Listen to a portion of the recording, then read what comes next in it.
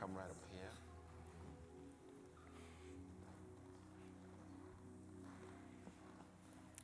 God bless you.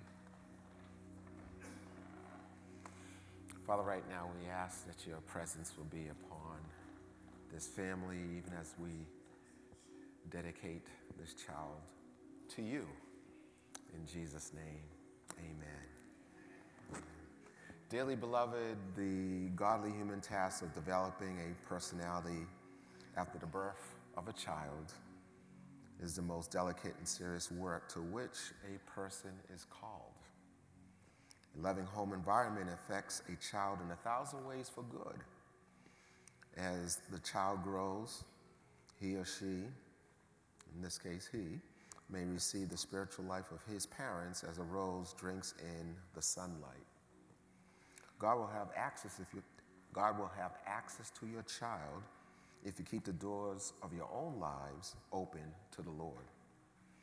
If your child does not absorb the beautiful sense of God during the first critical period of the development of his personality, usually he will find the sense of God dim when he is grown up and much more difficult to acquire. From your example, your son must learn to pray. From your example, he must learn to read and love God's word, the Bible. And from your example, he must learn the way of fellowship with Jesus Christ. Your son is a gift from God. Your son is a gift from God. Psalm 127 verse 3 reads, "Behold, children are the gift of the Lord, and the fruit of the womb is the Lord's reward." As believers, we are called to recognize that children belong first and foremost to God. God, in his goodness, gives children as gifts to parents. Parents not only have the awesome responsibility of caring for this gift, but also the wonderful privilege of enjoying this gift. Because children belong to God and are given by grace as gifts to parents, it is only proper and appropriate that children be dedicated back to the Lord who gave the child in the first place. We are told in 1 Samuel chapter 1 that Hannah presented her son Samuel to the Lord. Luke chapter 2 verse 22, we read that Mary and Joseph brought their baby Jesus to the temple in Jerusalem in order to present him before the Lord.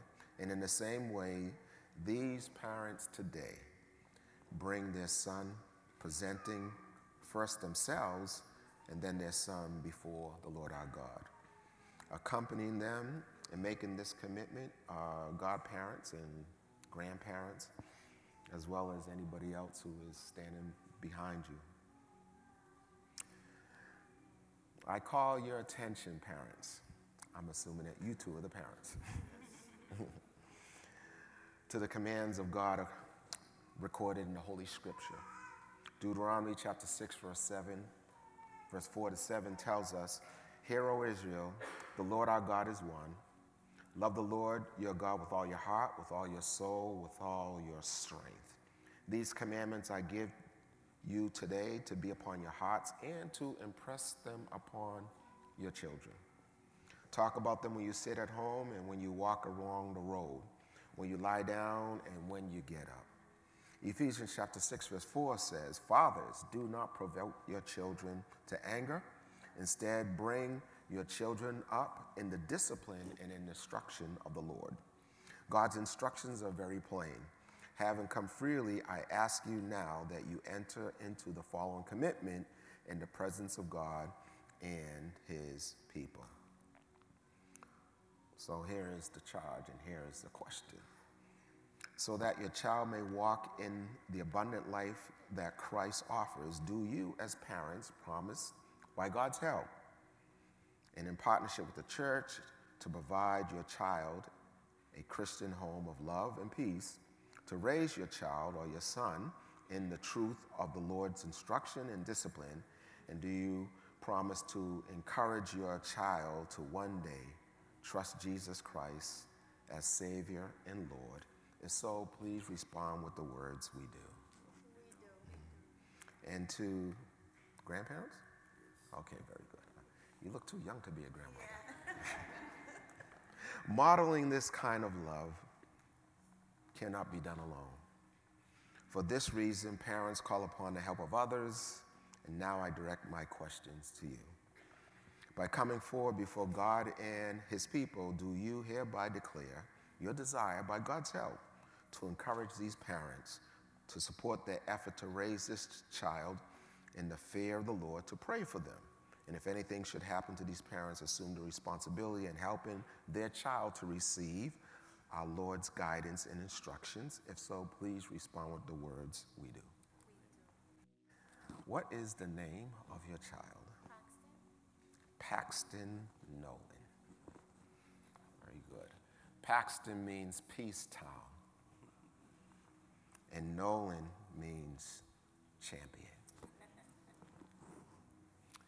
And so I want to bless your child at this time.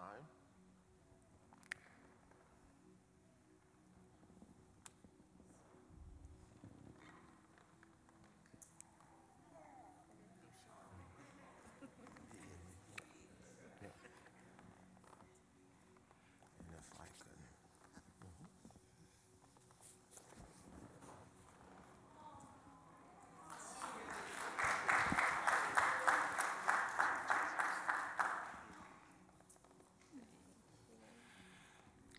If you can point your hand in this direction as I bless him. No, you can stay. Turn to me. Their point. Father, we bless Paxton Nolan. We bless him to be a man of peace when he gets older, a man of shalom, a man who lives in the rest of God. Lord, right now, he is in the form of a child, a baby.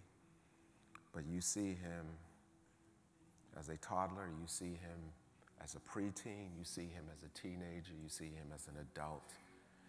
You see him as a husband, you see him as a father. You see him, you see his future, and you see his present as if it's all one moral.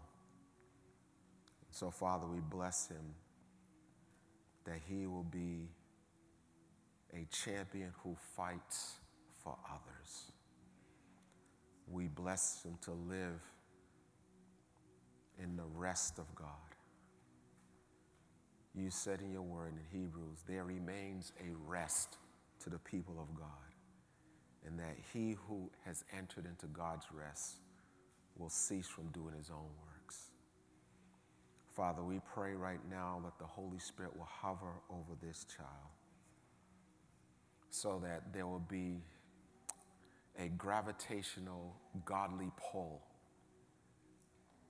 on the heart of this child to the things of God. Make this child, make Paxton Nolan like Samuel, who has a desire for the things of God even as a young child. Father, we pray that we use him in a way that would bring glory and honor to your name. We pray that you would draw supernaturally people into his life who's supposed to encourage him into his destination for you. And in the name of Jesus, we come against every scheme of the devil, every opposing force of Satan that will try to derail him and distract him from the purpose for which you created this child. Cover this child with the precious blood of Jesus. Give him divine protection that he will live the full number of days of his life so he will fulfill the purpose for which you created him. He is not an accident. He has purpose.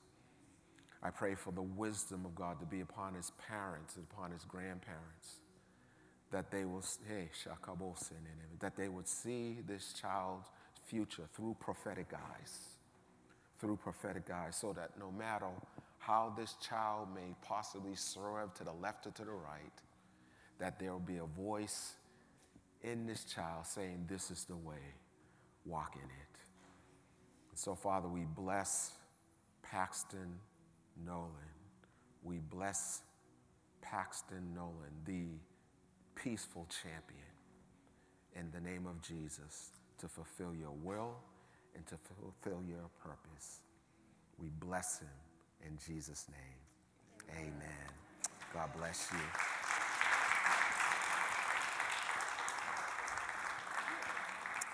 God bless you. God bless you. Can we give them a hand again?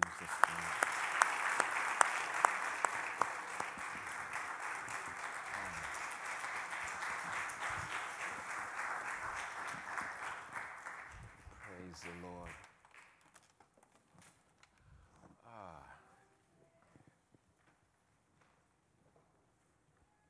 Javon, could you grab that table for me? Yes, sir. Well, God is good.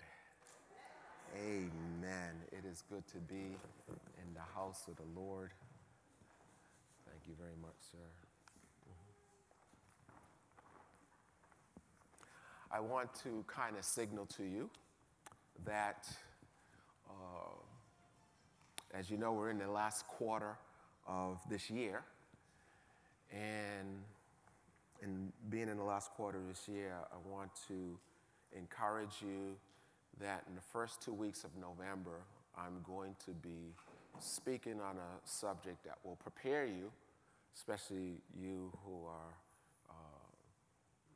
young people, and for young meaning younger than I am.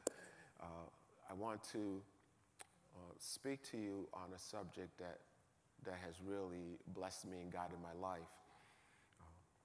My wife, we noticed on her dashboard this light that kept coming on.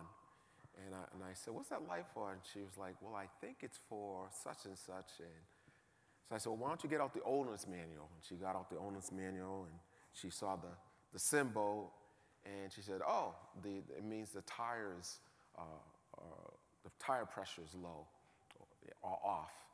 And so when we went to the gas station and put air in the tires, all of a sudden the light went off. But the light was an indicator that something was wrong with the car. And I say that to say this, that for the first 2 weeks in November, I'm going to be speaking a message on what are the indicators of knowing what God's will is. What are the indicators of knowing how God is directing you in every situation?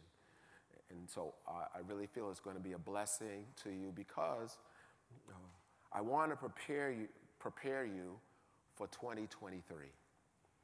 2023 is going to be a good year. Amen. Tell somebody next to you, 2023 is going to be a good year. Now, when we say it's going to be a good year, you're going to really have to be in the will of God to comprehend what God considers good. Are you with me? I love honey dip. Well, my favorite donut is the apple strudel donut. At Dunkin' Donuts, it's a pastry full of just apples. And you say, what does this have to do with what I'm about to say? Every once in a while, I'm about to buy it, and then Dunkin' Donuts does something to me that's very frustrating. They put the calorie count under it. And so my flesh is saying yes, and the Holy Spirit is saying, do you really need those 400 calories? What's my point? My point is that my definition of good is not God's definition of good. I didn't hear any, it's quiet in this Pentecostal church. So as we share, we want to get us in a position so that when God does something good, even when we don't like it, even when we don't agree with it, the Spirit inside of us will say, amen. Praise the Lord. I'm going to give you a message that I'm glad that the Lord spoke to me when I was younger. As we said, in about another half hour, 45 minutes, we'll be going over to Dana Park, which is just about 100 feet to my left, and we're going to really be a blessing to the community. I want to remind you that our four priorities are very simple. Number one, church on Sunday. We're trying our best to make this worship experience as anointed and as refreshing and as professional as possible. The second thing is children's ministry, which we have at the first service, and we're praying to God as we grow and get more volunteers that we'll have children's ministry for both services. The third thing is congregational care, meaning that we want to make sure that this is a place where everybody cares for each other. Amen. Where our goal, we don't always achieve it, but one of our goals is this, is that when we don't see you, somebody calls you. You want to go where people miss you. Because if people miss you, that means they see you. And so we want to make sure that we do that. And then finally, we want to care for our community, and that's what this Harvest Outreach is all about. And we have two communities that we want to care for. We want to care for the Cambridge Port community, that is, this area, this neighborhood, but we also want to care for the Christian community. Amen. So I'm really excited that we're partnering with Central Square Church, my good friend, Pastor Larry Kim. We're partnering together to do the work of God. Do you know that there's no super churches in Cambridge or anywhere else? There's no IT church. There are enough unbelievers in this city to fill all our churches 8-10 times. Praise the Lord. So we want to encourage you for that. Let me move quickly. And then, of course, our conference, which is the end of this month with Bishop Larry Ward, my good friend, and want to make sure that we are a healthy church. Galatians chapter 5, verse 16, 17, and 18. If you're still with me, say amen. Okay. Passion Translation says, let me emphasize this. As you yield, that is, as you walk in the dynamic life and power of the Holy Spirit, you will abandon the cravings of your self-life. When your self-life, that is your human nature, craves the things that offend the Holy Spirit, you hinder the Holy Spirit from living free within you. And the Holy Spirit's intense cravings, oh, I love this. The Holy Spirit's intense cravings heals or hinders or checks your human nature from dominating you.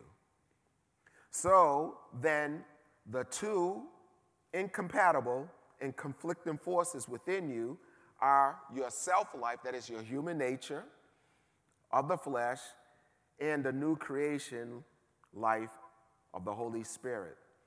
But when you yield, when you yield to the life of the Spirit, you will no longer be living under the law, but you will be soaring above the law. I want to speak to you on the subject, let's go. Let's go. Tell the person next to you, it's time to get out of here.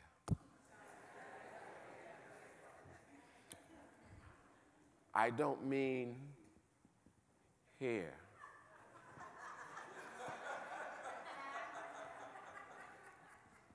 I mean wherever you are stuck, wherever you are in the valley of decision, wherever you are in the valley of procrastination, let's go. Last week and for the past few weeks, I've been talking about Isaiah. When he had an encounter with God, he said, woe. And woe is a cry of despair. Woe is a cry of grief. Woe is really a encounter of repentance. Repentance means to change your mind. Repentance means to change your direction. And so when he saw God for who he really is, he was like, woe is me. Seeing God allowed him to see who he really is. And then when he's crying out in despair and basically saying, man, I do not have it together, then the angel came to him with a coal of fire and said, lo. Meaning that once we have a woe moment, our next response should be to get low, to humble ourselves. Why?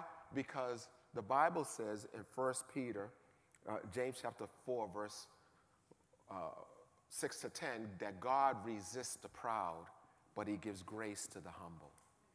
And grace is, sometimes we mistake, we mix up grace with mercy.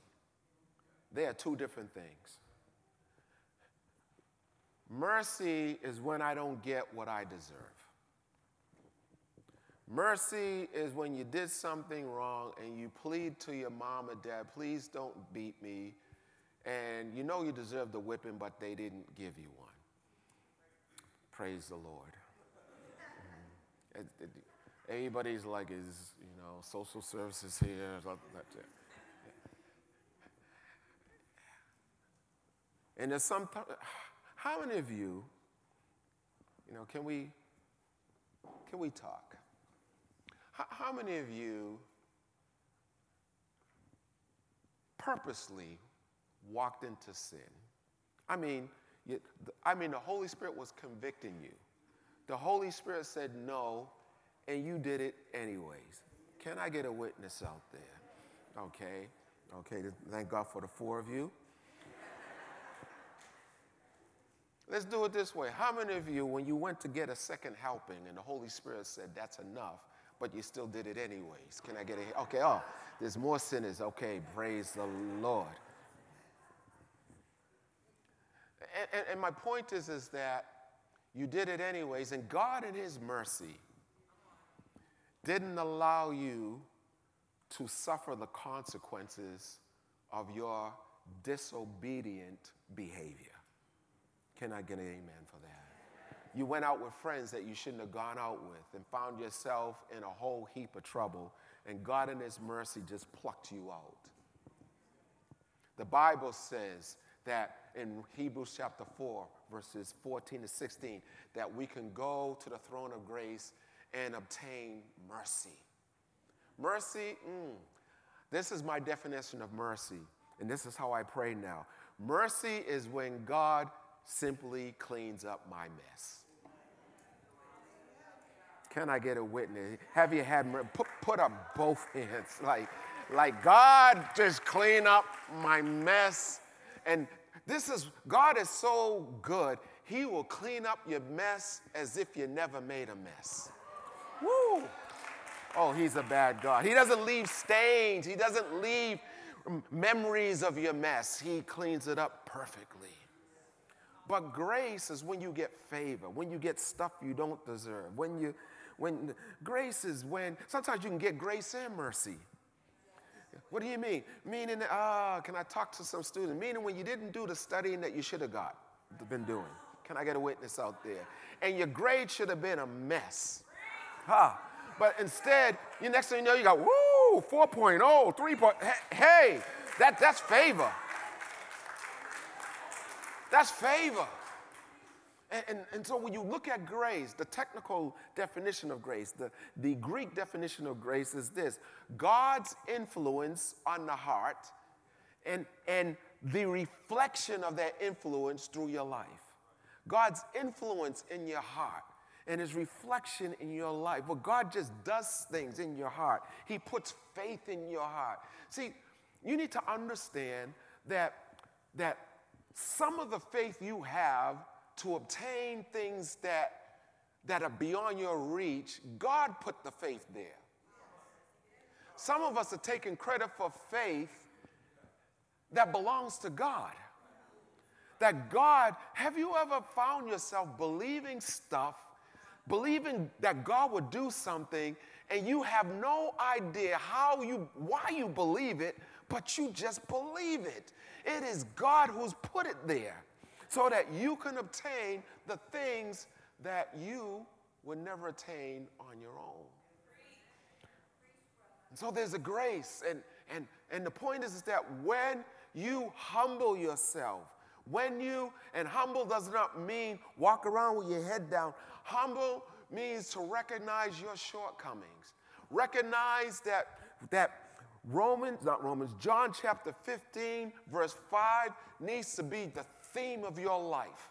John 15, verse 5 needs to be the theme of your life. I'm going to say it again, not for you to respond, but for you to remember. John 15, verse 5 must be the theme of your life. Without him, you can do nothing. No thing. Do not ever get in a situation where you say, oh, I got this, I don't need to pray. Because there is a way that seems right. But the end of that way could lead to death. Oh, I'll save that for November. Okay, we did this in the first service. And so I'm just giving an illustration. So don't get up all in your feelings. No boo. We're just doing an illustration. Now, some of you are going to be disobedient and boo anyways. I said, it's just an illustration. Say that with me. Okay, those online can say it with me. It's just an illustration. Turn to the person next to you and say, okay, the person who I know of who says let's go and screams that out with passion is this gentleman. Okay?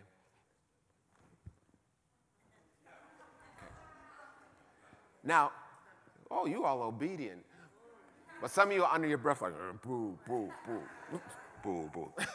But look, usually somewhere when the game's about to start, he says, let's go. In other words, practice is over. Let's get it on. No, we did the practice. No more practice, no more procrastination. Let's go. And I believe God is saying, you had your woe, you had your low, it's time to get going. Too many of us are worshiping in what I call the cathedral of procrastination. Where we just need 8 and 10 confirmations, and God is saying, it's time to get going. When you have your woe, when you humble yourself, now it's time to go. Let me give you a few illustrations, and I'll close this out. And so we have, for example, the case of Moses. He is walking, doing life, taking care of sheep. Now, Moses, you need to understand, he's moved from living in opulence, living in the 1%, living in this realm of the most glamorous lifestyle. And now, for 40 years, he is the prince of Egypt. And now he is a shepherd living in the desert. And he's doing his daily duties of taking care of sheep. And all of a sudden he sees, he sees a burning bush. And he's wondering, why is this bush burning but not consumed? It is a woe moment.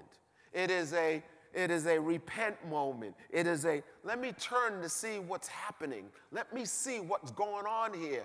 And when When he has the woe moment, when he has that repentance moment, meaning simply change his mind, then he has a low moment. Why? Because the voice speaks out of the bush and says, take off your shoes, for the ground you're standing on is holy ground. Humble yourself, because now something's about to happen. So he has a woe moment, and then he has a low moment, and then God says, now I need you to go to Egypt.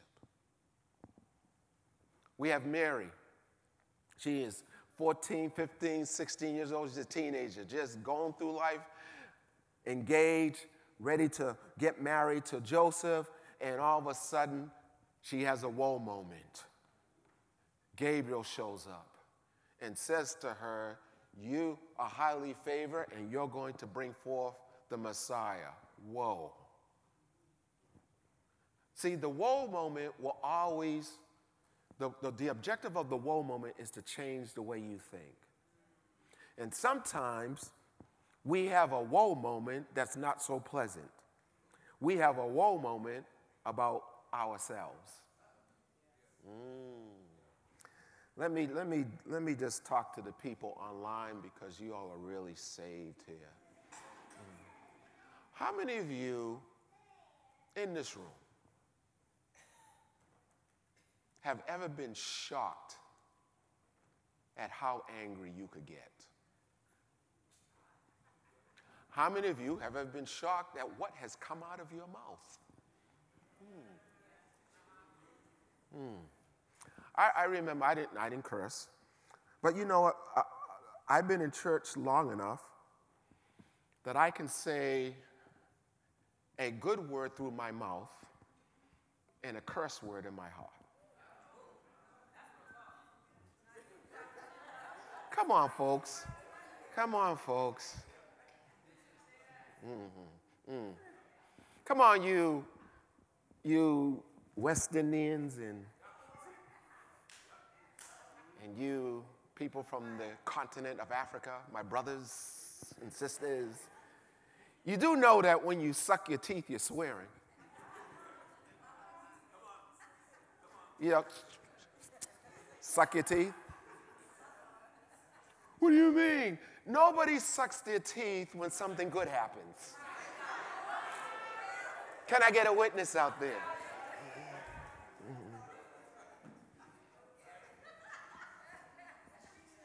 And nobody, I won't go into the story because I don't want to embarrass them, but nobody sucks their teeth after their parents tell them to do something. So, some of you already have like, oh. And so I remember I was driving and I said something because the driver did something that was not good. Now, the Bible says, isn't it amazing that we know the scriptures until the scriptures do not fit our situation?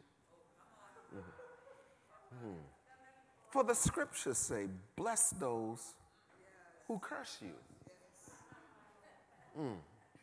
And this driver did something that was just got on my nerve. And I'm going to put her on blast because my daughter Vanessa, she is so saved. And I said something, and she said, Daddy, that's not nice. Have you ever had somebody, I'm going to look at this side, because you all are really saved. Have you ever had somebody tell you the right thing, but you ain't trying to hear it?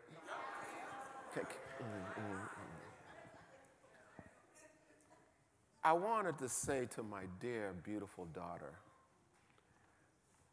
you better mind your business. I wanted to say to my beautiful daughter, would you like to take the bus? I wanted to say to my beautiful daughter that I have the power to lock the doors and the power to unlock the doors. And yet I heard the Holy Spirit speaking to me and saying, she's right. And I had to pray for a few moments to grab my composure. And I got the victory because I ceased to use further adjectives to describe the person who was driving. Some of you sitting here said, I don't want to hear that right now. I want to say what I want to say. Well, the point is that that was a whoa moment for me. And watch this. And was I going to humble myself? Ooh. Or was I going to be strong and wrong? Tell your neighbor, say, he's talking about you strong and wrong. Strong. Come on, folks.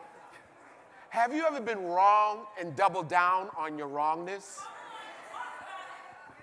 I mean, double down on your wrongness. You driving and you took the wrong turn and your spouse said, or your kids, that's the wrong turn. I know where I'm going. And you're driving, you're like, man, and you're trying to figure out, okay, I took the wrong turn. How am I going to change? How am I going to save face with this one? Strong and wrong. Like if you got louder and set your face, that somehow, rightness dust will fall on you. No, you're wrong. Just admit it.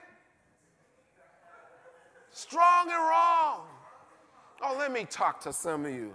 You're wearing an outfit and your best friend says that doesn't go, but strong, you want to wear it anyways. And then you walk outside and the sunlight hits your outfit and you're like, oh, Jesus.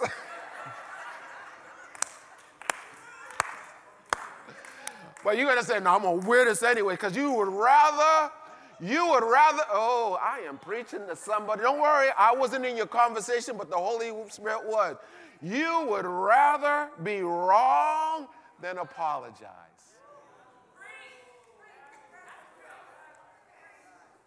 Ooh, you're meddling in my business, Pastor. Just preach the word. We all have woe moments. The question is, when we get that woe moment, when we get that in your face, when we get that time to really think about, I need to change my mind about this, change the way I think, to turn, will I turn to humbling myself and saying I was wrong so that God can give me grace to do what's right?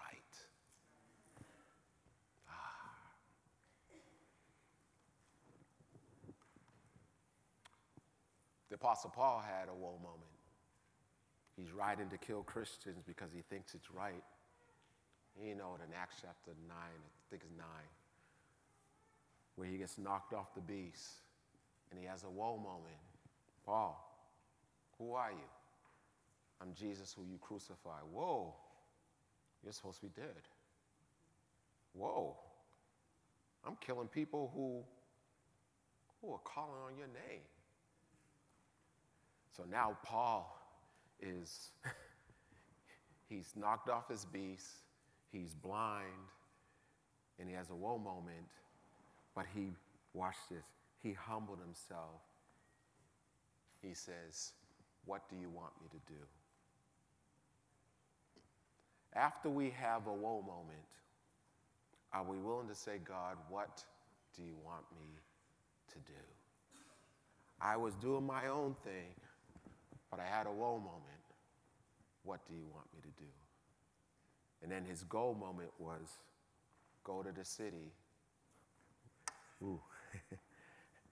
Man, you better preach, Bishop Green. Go to the city, and when you get there, I'll tell you what's next. Somebody groaned already. Because if you were Paul, what do you want me to go to the city for? I'm blind. You better heal me right now. You want God to tell you how it's going to end when he's just going to tell you the next step. We walk by faith. not jump. This is not some triple jump faith. We walk by faith. It is step by step.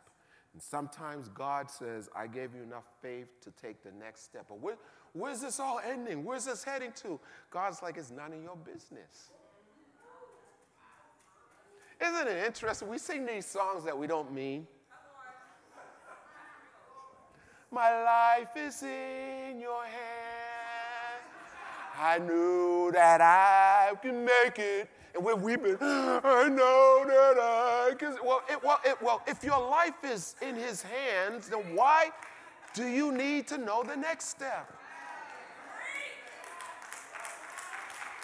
Because if your life is in his hands, he's going to carry you there.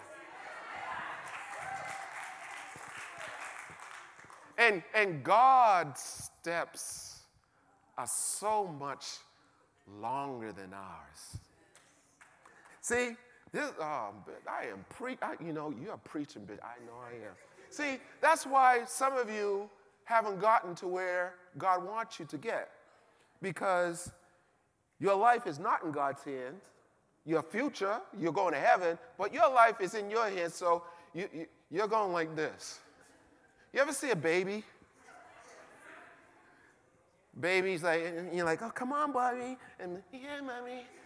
Yeah. And what happens many times, you just say, look, and that's what God wants to do. God wants to pick you up and get there faster. But usually you don't pick up a child till the child says, help! Pick me up! Pick me up! So you can shuffle into 2023, 2024, it's taking a long time to get there. Yes, I know, 2025, 2026, 40 years old, 50 years old, 60 years old. Or you can have God pick you up and just let him carry you to where he wants to carry you, but you're going to have to get low.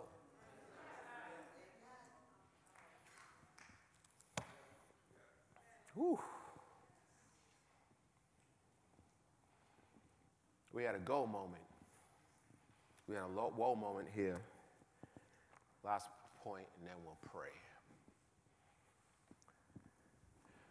So it's August, and most of you know August is my time I take off and have my little sabbatical vacation. And Sean Hope calls me in 2013. And he says, Bishop, there's a church that's for sale, and this is the last Sunday that they're going to be open, so you need to visit this church. So there's a whoa moment, meaning, whoa, I'm on vacation. Whoa, it's August. Whoa, church is the last place I want to be in August. Just being real. And I heard the Lord say, well, what are you going to do? Are you going to change your mind? So I come here in this church, this building, and I have a whoa moment like, wow, this is in pretty bad shape. And then the Lord says, humble yourself and see what I see. So later on, this place was really bad. And then I went to the fellowship hall, and that was even worse. There were 3 commodes in the kitchen. Jesus. And then I went lower to the basement, and that was even worse. And I heard the Lord say to me, he dropped Haggai chapter 2, verse 9. He said, will you fix my house? And he said, the glory of this latter house is going to be greater than this. He said, I want to fix my house, but I need a vehicle to do it through. Will your church be the vehicle? And I said, yes, Lord, we will. And then they told us the price was $2.3 million. And I said, well, maybe we won't. Now God, see, this is why God saves us from ourselves, because 10 months before that, we had just purchased 345 Washington Street. And I got mad at God because I said, God, if you were to put this church on sale before 345 Washington Street, I would have never had the church buy 345 Washington Street. And he said, exactly. Because my ways are not your ways. And then the Lord said, are you ready to go? And I said, yes. And he said, offer them $1.5 million, $800,000 less than the price. And of course, we obeyed God, because God, see, the thing about God is when he says go, he's already prepared the destination for your arrival. Ooh, well, I got to say that again. When he says go, he already has people in place ready to facilitate your arrival. He has the person who's selling the house. He has the person who's interviewing you. He has the person who's reviewing your application for college. He already has it all set. He just needs you to arrive. There are some things that God is saying, he's saying like, man, when are they going to get there? I got everything in place. I have moved people from across the country to make sure that you get what I have for you, but you need to go.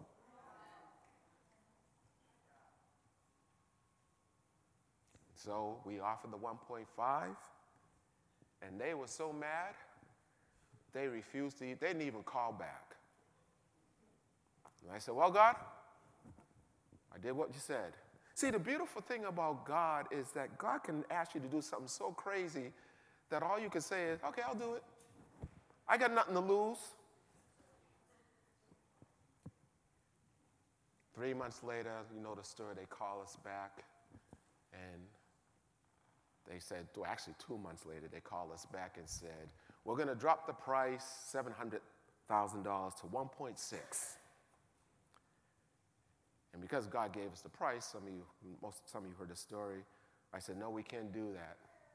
And the realtor got upset with me, like, how could you turn this down? They just dropped the price $700,000. And the Lord said, no, 1.5.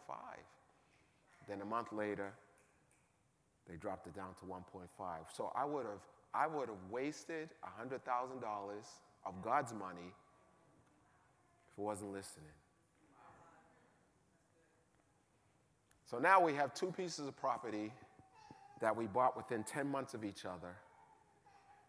And we got a loan for 10 years to get, because it was a low interest rate, with the mindset of, hey, in 10 years, we'll remortgage and pay off the rest of the balance. And you know the story that God, in the middle of a pandemic, allowed us to pay for 345 Washington Street in 8 years. And this year, we paid off the mortgage of $635,000. So we are debt-free in the middle of a pandemic.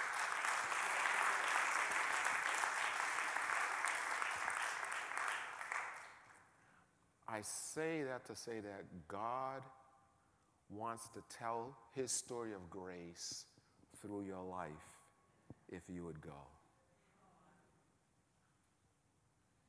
If you would go. Let me share one more story and then we'll pray. I bumped into, some of you know Pastor Zenzo Matega. He pastors Impact Church, and we bumped into each other. And I was on my walk, and we bumped into each other. And while we're talking, he says, man, I tried to buy a house in Arlington, and I couldn't even touch the prices. And I said, let me tell you a story. So when my wife and I, when the Lord called me to full-time ministry, God says, I want you to leave your job, as a budget analyst for Cambridge Hospital. I want you to take the job, pastor in Pentecostal Tabernacle, which will cut your pay down by 25%. Well, actually more than 25%. And then I still want you to buy a house in Arlington. I said, you're crazy, God. Can I be honest with you? We looked at 29 houses. And some of you know the story, but I can do it again. So we went to Billerica, where we could afford. And the Holy Spirit said, do you know how to spell? I said, Arlington. And I had the nerve to argue with God, Sister Ruth. I said, God, I can't afford Arlington. Don't you see these prices? And God was saying, it's not for you to worry about the price. It's for you to obey. So I went back to Arlington. And on Thanksgiving morning, 1995, the realtor said, hey, I got a house that I want you to look at. And I said to my loving, supportive wife, let's go and look at this house. And she said, it's Thanksgiving, I'm staying in bed, you go look at it. I looked at the house. When I walked in, the Lord said, this is your house. And I said, yes, Lord, but you need to speak to Carmen. And I'll never forget, I brought Carmen to the house, and she said, I don't know what it is. I just like this house. I was like, yes, Lord. Now we're talking about price. And the owner said, we just like you. So we're going to drop the price, $10,000, just for you. And that's how we got into our house. And so I can testify about it because God did it. Let me close with you preaching. You're going to preach this last part for me. Turn to the person next to you and say, my friend, what miracle is God waiting to do through you if you would just go?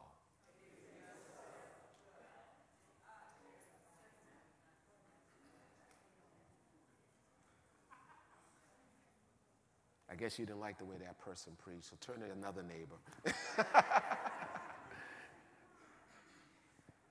Let's stand.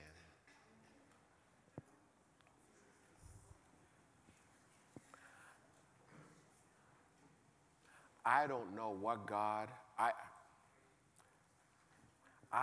something is about to happen through this church. Is there anybody feeling like we're on the verge of something? And I want to be ready when Jesus comes. No, I'm not talking about going to heaven. I got at least 27 years left. I'm living till at least 90. That's a promise of the Lord. Now, the quality of life, that's why I got to keep myself in shape, because 90 can look, anyways. I want to look like I want to look like Denver's grandmother. Yes, I do. Yeah. So I want to be ready when Jesus comes. Meaning that Jesus is about to come and do something. And I want to be a part of what he does.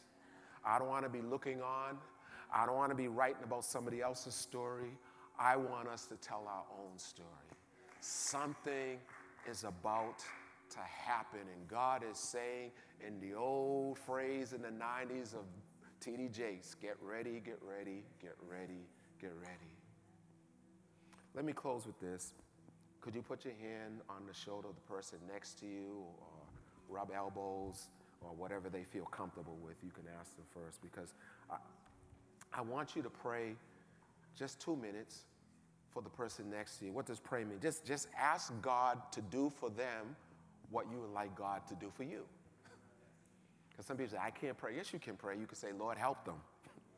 Lord, strengthen them. Lord, keep them in good health. Lord, increase their faith. Lord, bless them. Come on, I'm giving you help, but some of you don't need help. Pray for the person right now, because God is about to do something. He is putting us in position. He is putting you in position, maybe in certain schools, or some of you, you're in this church because God is positioning you. You're in a certain job because God's positioning you. You're not allowed to quit a certain job because God has positioned you. You moved into a certain neighborhood. You got a certain neighbor. You moved in a certain apartment. You got a certain roommate. God is positioning you. So we pray, God, for patience to stay where we're supposed to stay, or courage to go where we're supposed to go. We pray for joy to serve you in a horrible situation, because the joy of the Lord is our strength. And the devil is trying to intimidate us to leave the place that Jesus is preparing for us. He is the God of the turnaround. And you have no idea when God is going to come into your prison like he did with Joseph and said, hey, it's time for you to enter into the palace. God moved so quickly for Joseph that he wasn't even dressed for the occasion.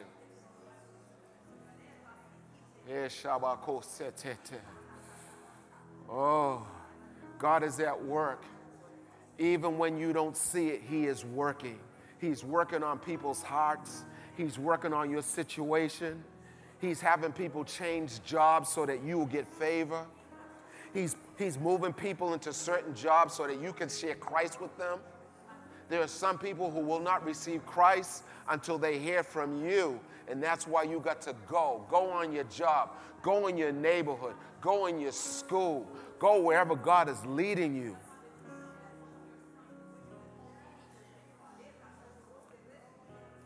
Oh, Spirit of God. There are some people who may be in Dana Park in the next few moments, who they will not receive anything from us, but they will receive it from you, because God is sending you specifically to talk to them. Oh, Spirit of God. Thank you, Lord, for a church that's willing to go. That's willing to go. We don't have to go everywhere. We just need to go where you sent us.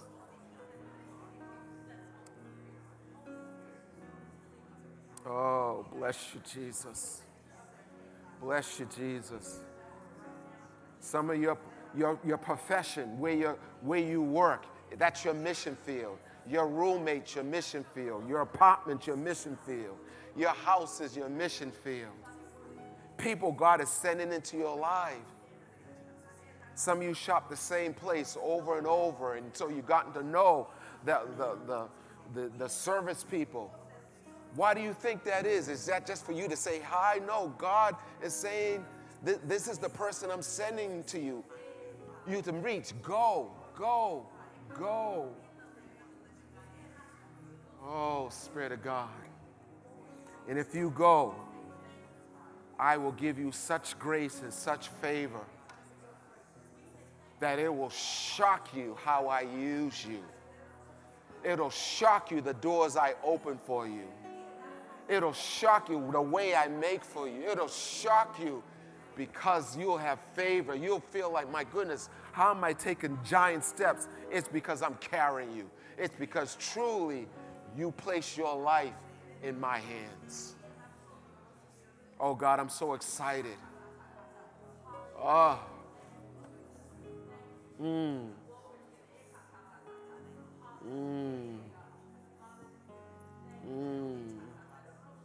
Some of you are watching online. You didn't even intend to watch, but God is God put you on this YouTube station just so that you could hear this word, because he's saying go. Stop procrastinating. Stop downgrading yourself.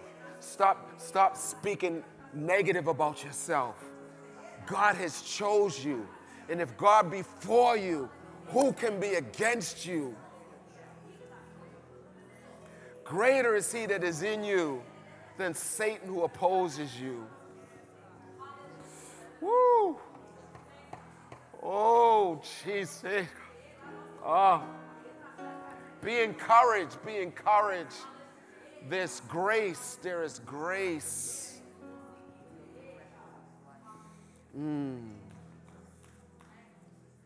My God. Oh, Spirit of God. Woo. Oh.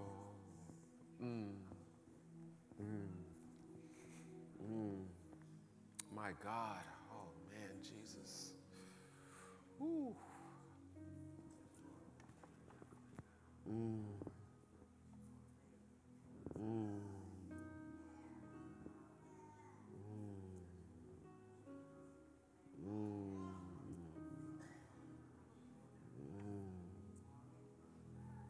Oh, Spirit of God. Oh, Rokobo Sete Rarabokuta. Emi Ananabo City Rarabokuta. Ooh, Jesus. Ere Ananabo Kuria Nono City. Shababa Katara Rarabokuta. Ere Ananabo Sutuko Bababokuti Rarabokuti. Emi Ananabo Satakata. Sharararabokuti Ananabo.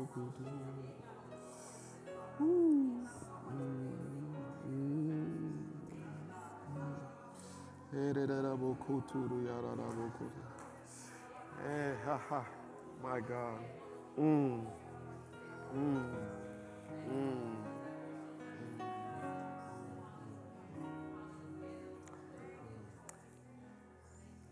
I might have a different kind of altar call. This is a weird one, but I really feel like I might have hit a nerve when I said there's a sense that something's about to happen. And the best way I can articulate this is if in your spirit you feel there's something about to happen, and I know God is getting me ready for it, and I'm ready to go.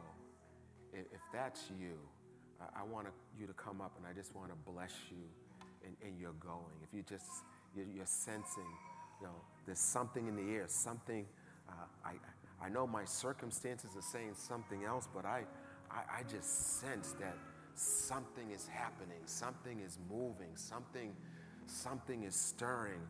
Yeah, there's crazy stuff happening around me, but something is about to happen, and something good. Like this isn't oh God help. No, you're sensing something's about to happen. Let me tell you something, and I hope I don't say this in a negative sense, but I was invited to speak at the retirement party for the former city manager of Cambridge. In Cambridge, the mayor does not run the city. The city manager runs the city. And I wanted to say no because, to be honest with you, that's just not my crowd. But there were a lot of powerful muckety-mucks there. And to be honest with you, I know I'm a fake extrovert. Like after this, you probably, where did Bishop go? I just like to be by myself. So I'm not a smoozer. And I walk in there and I'm looking for a familiar face, looking for a table just to sit. So I didn't want to go. He asked me he wanted me to give remarks. And I so did not want to go, so I texted Shauna, my executive pastor, and Sister Debbie, and I said, you know how you can ask a question but put it in a way that you get the answer you want to get? Well, you know, they want, and I get a text back immediately from Sister Debbie, like, you need to go. And I was like, oh, man. So I went, and they told me you're going to be the last speaker and give the benediction. So I said, okay, I could do that. I could listen to what everybody else says, and then I'll do my thing. And then they called me that day, and they say, you're going to be first. And I was like, now my heart is beating, because it's not like preaching. It's like, this is a different crowd. So I give my remarks, and then city manager, Louis DePasquale, he gets up and he gives his closing remarks, thank you, and then he says, I thought I was going to fall on my chair, he says, and I want to give special thanks to Bishop Brian Green, because whenever the city needed something, his church was there to help. And then they gave an ovation. And I was dumbfounded. And the Lord was saying, what if you didn't go? And he was saying, by my grace, I am honoring this church. He has taken us someplace.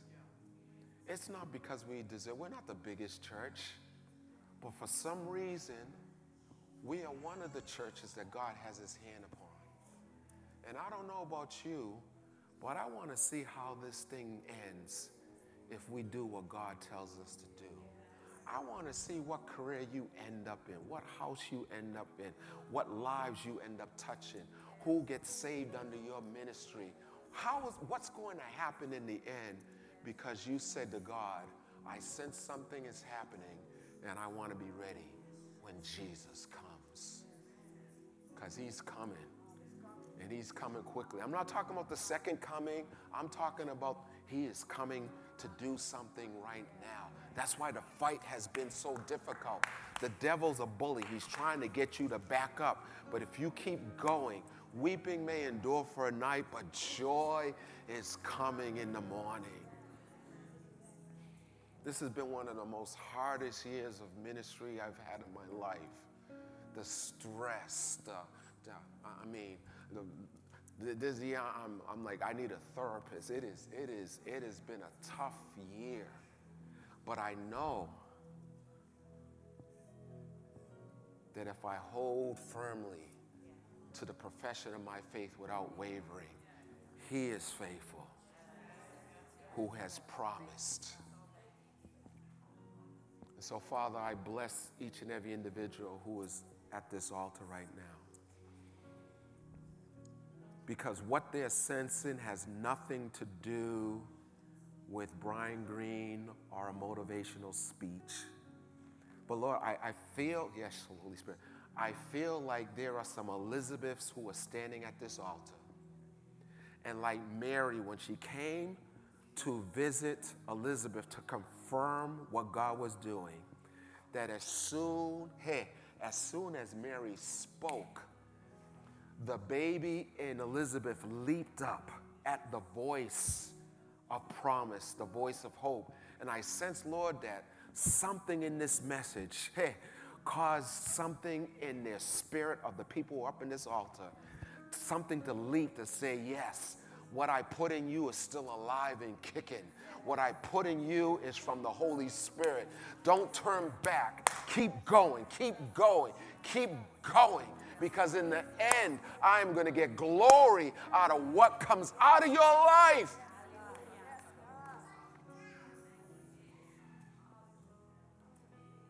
Oh, God. And so I'm asking you, Lord, that you would, as the scripture talks about multiplied grace, I ask that you will multiply grace on those who are standing here. Not simply the grace of favor, but the grace to give them the ability to fight through some things. Because you said to Paul said, 3 times I begged you to take this thorn out of my flesh, and you said, my grace is sufficient for you, for my power is made perfect in your weakness. Therefore, glorify God in your weakness, because when you are weak, that's when you're made strong. And so, Lord, even as we go out of these doors, whether we go home or we go to work or we go to Dana Park, wherever we go, help us to have the mentality that it's time to go. It's time to bless. It's time to minister. It's time to do what God has called me to do and leave. Let the chips fall where they will. Let the doctor's report fall where it will. Where the application, let it fall where it will. Let my finances fall where it will. I'm just going to go with what you sent me with. And hey, and what you sent me with is far better than money. It's better than talent. It's better. What you sent me with is your word. It's your word. It's your promises. And I'm standing on your promises. Because Numbers 23:19, you're not a man that you should lie. If you said it, you'll do it. If you speak it, you'll make it good. And so, Father, we thank you for your grace. We bless your people with a thrust from the Holy Spirit to go into places that they used to fear going, go into places that they procrastinated going. And I'm not talking about physical places. I'm talking about spares and places that they would not normally go. Because just like me, I would have never thought that I would have been honored in such a huge room in a Sonesta. Now, there's a bunch of people who know who I am and who know who the church is that wouldn't have known prior to that, simply because you told me to go. And this is not to give Brian glory. I can't get glory because I didn't want to go. And so, Father, there's going to be places where these individuals are going to walk in serendipitously. And they're not going to be able to take credit for the blessings and the enlargement of influence that they have, because the only reason they got there is because you led them. So we bless them, Lord. And so now I pray and I bless you right now. May the peace of our Lord and Savior Jesus Christ go with you this week, wherever he may send you. May the Holy Spirit guide you through the wilderness where life is simply out of your control. May God protect you through any storm of life you may encounter this week. May the Holy Spirit bring you home with rejoicing at the wonders he has shown you. And may the Holy Spirit bring you back here with rejoicing when you come through these doors again by his grace. I bless you in Jesus' name. And everybody say, I receive that blessing. God bless you, and expect some things to happen before this year's over.